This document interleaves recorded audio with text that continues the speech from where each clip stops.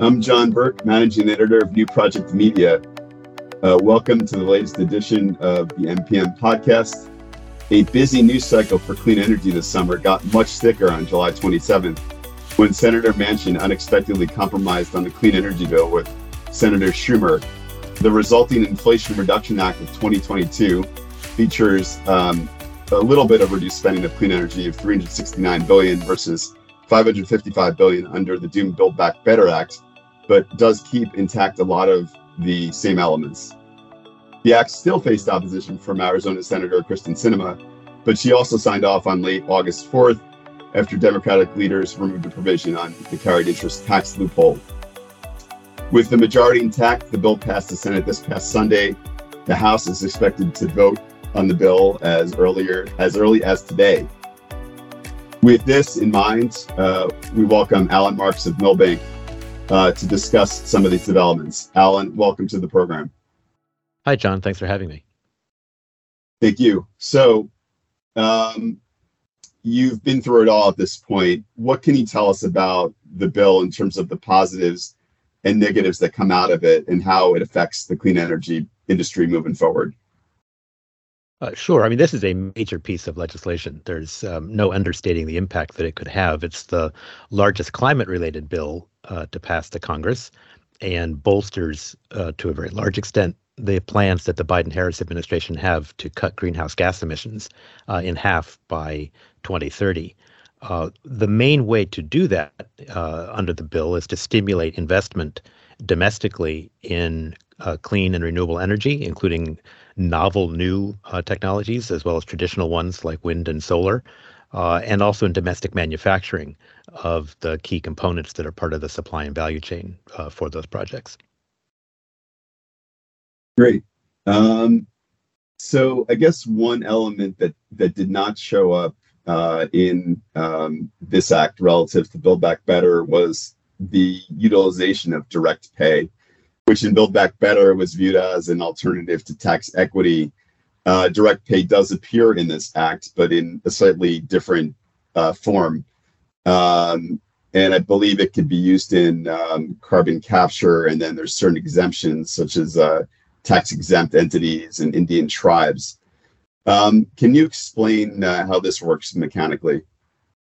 Sure. Let's take a step back. I mean, one of the things that's always been challenging with respect to tax credits for renewables is the question of how long the credits would be available and what kind of hoops one has to jump through to get a project under construction or in service by various deadlines. And the deadlines, keep getting pushed out. Occasionally, the production tax credit or the investment tax credits have been allowed to lapse by Congress before being renewed. Under this bill, they're extended, both the ITC and the PTC are extended out through the end of 2024 for projects to begin construction before then, and then they've got several years, to be completed. And starting in 2025, under this bill, there would be a kind of a transition to a technology agnostic clean energy tax credit regime, with projects being able to elect whether they want a production tax credit or an investment tax credit. In order to use a tax credit, traditionally you have to own the project, and most developers do not have a tax base where they can fully take advantage of those tax credits, so they need to monetize them somehow. And the preferred way to do that has been to bring in investors into the project who pay money up front in order to receive allocations of tax attributes, including not just the tax credits, but also depreciation, as well as cash distributions as an owner over time. And those are tax equity investors. And there's only so many of them. And when the tax rules were not necessarily going to be in place for more than a few years, when it was uncertain how these credits would be extended, there was no incentive for a lot of potential investors to bulk up the resources and the expertise to invest in tax credits the way the existing major investors do. That's where direct pay came on the table. So the idea that the government would cut you a check, so you, as an owner or developer of a plant, would no longer need to have one of these complicated or elaborate tax equity structures. And that is not included in this bill for most renewable energy sources like wind and solar that have been depending on these tax credits. There are exceptions. Direct pay does exist under this bill for clean hydrogen projects using the new investment tax credit that's available for them, for standalone energy storage. Previously, storage could benefit from an ITC only if coupled with a renewable project like a solar power plant. Now, standalone storage can benefit from an ITC, although not direct pay. And then carbon capture and investment in some advanced manufacturing. So, for example, the incentives under the bill that are available for factories that in the United States will manufacture components for wind farms, components for solar power plants, and components for batteries, battery metals, critical materials, and that sort of thing. Those will qualify under with the new ITC for them for direct pay. And then, as you mentioned, there's this whole other branch where direct pay is allowed under the bill, and that's with respect to nonprofit developers or owners of projects, tribal governments, some other agencies. The Tennessee Valley Authority, TVA, for example, is singled out in the bill as being eligible for direct pay. Now, why is that? Simply put, they're not taxpayers. So if they don't have a tax base, they don't pay taxes, they can't use a tax credit. So the only way to get the subsidy in, if it's in the form of a tax credit to a non-taxpayer entity like that, is with the government sending them money, and that's direct pay, and that's why it's set up that way. That could have a really big impact, by the way, on certain agencies, for example, community choice aggregators, some nonprofits or co-ops that would like to have developed their own renewable power sources without having to purchase them from private developers.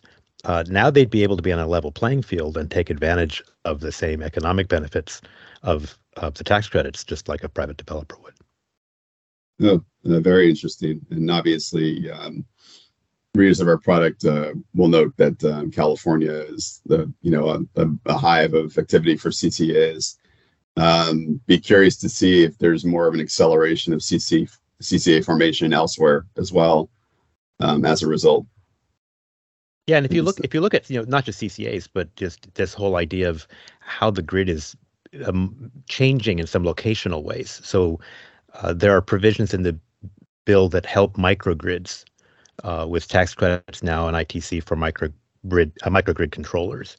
There are provisions in the bill which do not favor transmission because the transmission ITC was left out, but that do favor other things that might benefit distributed generation.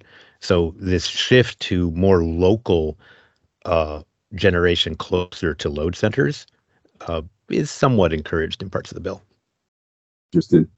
And you nicely transitioned to my next question about transmission. Yes, there was an ITC included in Build Back Better. It's not in this version.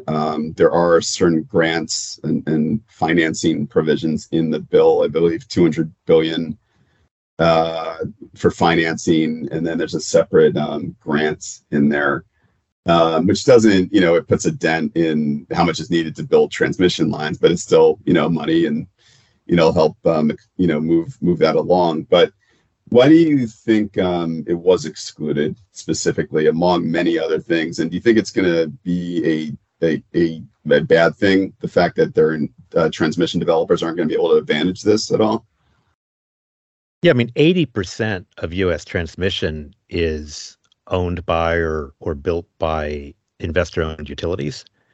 And to leave transmission off the table, to take it out of Build Back Better and not include it in the current Inflation Reduction Act, I think is a real missed opportunity to encourage investment in transmission that really is a critical link in that chain of developing more decarbonized energy generating sources like renewables and having them service load centers where they may be relocated. And of course, there's differences in different parts of the country. I'll just look at three. Look at the West Coast, look at the Midwest, and then look at some parts of the East Coast, PJM in particular. On the West Coast, a lot of the large utility scale renewable power plants, solar farms in the desert, for example, wind farms, which may be remote in Tehachapi or in Cabazon or in eastern San Diego County, remote from load centers. The future of offshore wind. None of these things are located right in the middle of cities, right? They're not in the middle of the areas with the highest demand. So you need transmission to pull those resources in. And we could talk for hours, but we won't, about ways in which California and other regulators and entities in the Western grid have been dealing with that to encourage that sort of development. PJM is a very different case. That's an area which controls the Regional Transmission Organization, which controls the grid in the Mid-Atlantic states and parts of the Midwest, large parts of the Midwest. And there you've got a system which is today based mainly on coal, natural gas especially, and nuclear assets for baseload generation. And to transition that to renewables often means locating new power generating sources closer to load centers. So how that affects the transmission system is interesting. Capacity markets are interesting. The regulatory rate design is interesting. There are things that can be done to harmonize that. But transmission upgrades are maybe not the key piece. Instead, what you have is a huge backlog of projects trying to seek interconnection, and between 1,000 and 2,000 projects that just can't get online and would like to. And that's the backlog, I think, as much of anything, is studying how the new intermittent resources will impact the grid, which may or may not require significant investments in additional transmission. And the last area is the Midwest. If you look at MISO, I don't see how you can have significant opportunities for new wind and solar in MISO's territory without significant transmission upgrades. And we've seen in the past how successful those can be. Texas, of course, is a shining example where major investments in transmission lines facilitated massive new investments in wind and solar. So why do you think it was left out? Cost, I suspect, but I'm not sure. Okay. Thank you for that. So this naturally goes to offshore wind, where there's going to be a demand for new transmission over the next decade, for certain.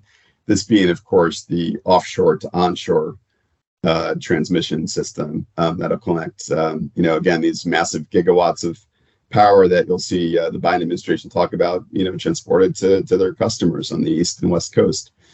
And one of the announcements that surfaced in mid-July before the Manchin compromise, was making a series of announcements around FEMA and the Department of Interior, and this included accelerating wet energy areas in the Gulf of Mexico, which just had not been addressed yet. We've been busy covering the New York Bight and the Carolinas, and later this year, California, of course. But we really hadn't gone around to the Gulf of Mexico yet. So I guess in your view, again, the bill does help offshore wind. There is an ITC tax credit affiliated with that. Was it a PTC? Excuse me.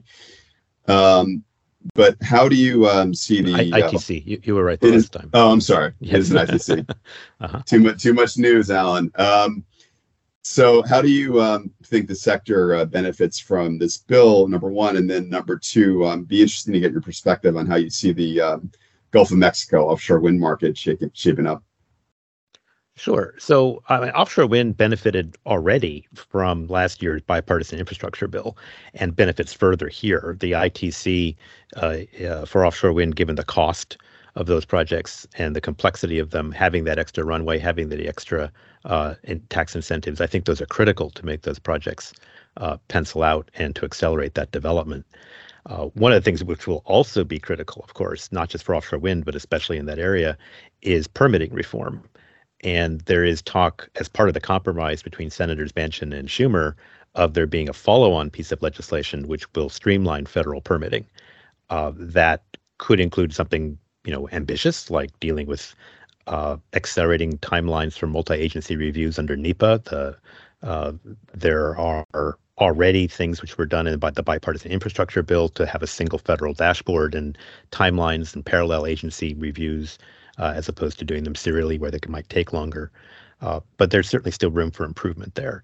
And around offshore wind in particular, one thing that does concern me in the new bill is there are provisions that would restrict the ability of the Bureau of Ocean Energy Management to give new leases in the Outer Continental Shelf for offshore wind projects, and also the same restrictions or similar restrictions on the Bureau of Land Management granting new rights-of-way for wind and solar assets to be developed on federal lands, unless there is also a massive and ongoing and repeated expansion of federal leases for oil and gas drilling, both offshore and onshore, over the next decade. Yeah, it's going to be interesting to see how that plays out. talking about deal flow and how this bill might affect it. If anything, this in some ways does validate a lot of the dollars that went into buying platforms that took place over the last 2 years. I'm thinking it may shed a new light on standalone storage and some of those developers, because that's the real nuance here. The wind and solar simply got an extender of their current tax breaks. Here for the first time, this is incentivizing and sort of acknowledging how important standalone storage is going to be, in the coming years. But what are some of your observations about the deal flow going forward? Whether we're likely to see more, whether inflationary forces are going to sort of simmer things down a little bit. What are your forecasts for this neck of the woods? Sure. So, I mean, let's step back for the bill for a moment. And I do think that, if inflation moderates, if supply chains get unkinked, all of those things will help investors in the long run in this area. I think the bill does provide some more tailwinds. For one thing, it should help on supply chains because of the benefits ultimately in spurring domestic manufacturing and workforce training and development. There are provisions tied to the tax incentives that would give bonuses in some cases, or penalties, depending how you look at it, for some of the tax credits, that encourage the use of domestic supplies, investment in domestic manufacturing, and paying of prevailing wages and apprenticeship programs for labor. So all of those things over time should help to make supply chain risks less. What they'll do for cost, to the extent there are increases in cost, there are outs that give developers excuses if things are not available here in the meantime, and they can still qualify for the full credits. And I think there's a sense of a kind of a pragmatic balancing in the bill between trying to encourage domestic content and workforce development, but not to be unrealistic if that would slow down development of projects. You mentioned inflation. Over time, this bill, according to the projections I've read, should result in a lower cost of energy, but I really don't think that's the key. To me, I think it's the idea of insulating electric power consumers, ratepayers, from volatility associated with grids that's dependent on fossil fuel generation. So we've seen, for example, in natural gas prices, a massive drop in prices for most of the last decade for natural gas, which allowed for massive new investment economically and efficiently in newer, cleaner gas generating assets. If peaking power is less expensive, then it's easier to integrate renewables into the grid because they're an intermittent resource, and being supplemented in advance of storage by natural gas has been a real asset. And perhaps low gas prices have, in some sense, made it harder in some areas for renewables to initially compete. But I think at the end of the day, they've actually made it easier to have integration into the grid of more intermittent resources. We've seen a big spike, of course, in natural gas prices in the last year, up over $9 an MMBTU. That will likely, if you look at the forward price curves, come down next year, probably be cut in half. And so that will help to moderate some of the inflationary impact we've seen from high energy prices.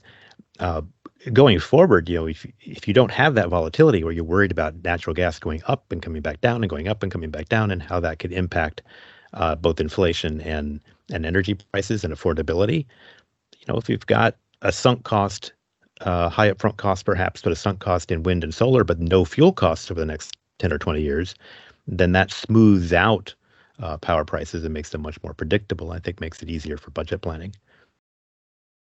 Great. And just to finish it off, and thank you again for your time, Alan, as always, the project finance market, it seems like, again, it's been a pretty smooth engine this year in general. I don't know how this bill would impact it one way or the other. It's a competitive market. The projects that are getting done, I mean, the project chains had a tough year. We can all agree on that. But the projects that are getting done are getting competitively priced. And if the supply chain starts getting better and better, you're going to see more deals and, more of a competitive environment. But what are your thoughts, at least for the rest of the year, as you see the project finance market shaping up, either by, the direction of this bill or just otherwise for 2022? Yeah, look, I mean, the market's pretty robust. I think the market is going to be more robust in the second half than it was in the first for sometimes a lot of the usual reasons. I mean, tax equity deals, for example, have often clustered in the second half of the year, especially in the fourth quarter of the year. That's not unusual. We'd expect to see that again this year. I think long-term interest rates have not gone up very much. That's why we at times this year have been seeing an inverted yield curve with short-term rates being higher than long-term rates. What that means is that there is, I think, still confidence in the present value of future cash flows, which is the basis for project financing, and long-term interest rates, which are necessary to finance these projects, are still manageable and consistent with models.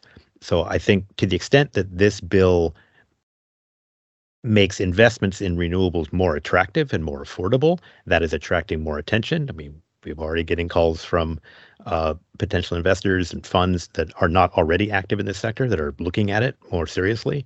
I think energy, especially clean energy, is poised for real growth.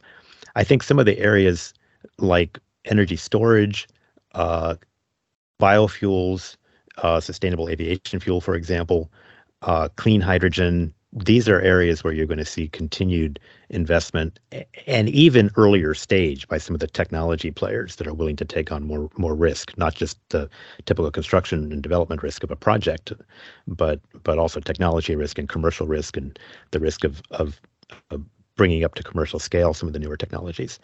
Those will be big. I think you will continue to see investment as well stimulated by the bill in carbon capture and storage. One thing the bill does do, in addition to the credits for that, is reduce some of the thresholds. So it's easier to qualify for the credits if you're an oil company or refinery, an industrial facility, or a fossil fuel powered power plant, and you're trying to take advantage of carbon capture as a way to reduce greenhouse gas emissions. We'll see more investment in that area too. And that's some of that is longer term or medium term, but I think this year the market is looking pretty robust. The last thing I'd mention is one of the things that slowed down investment at the earlier part of this year were some of the trade cases and trade uncertainty around solar power components, especially imported from Southeast Asia. And as a result of the 2-year suspension in the Auxins investigation, there's more certainty there. So that, I think, has also opened, kind of helped people to open their pocketbooks with a little more certainty on solar power. The one thing that I think is still a challenge in a lot of areas, though, is access to the grid, access to interconnection facilities and queue positions, and then transmission constraints, and some of the uncertainties around state and regional regulation. That's the next area, I think, to look for improvement. Great. Well, that's all the time we got. Alan Marks, thanks for joining the podcast, and please tune in next time. Work out. Thanks, John. Pleasure. Thanks again, sir.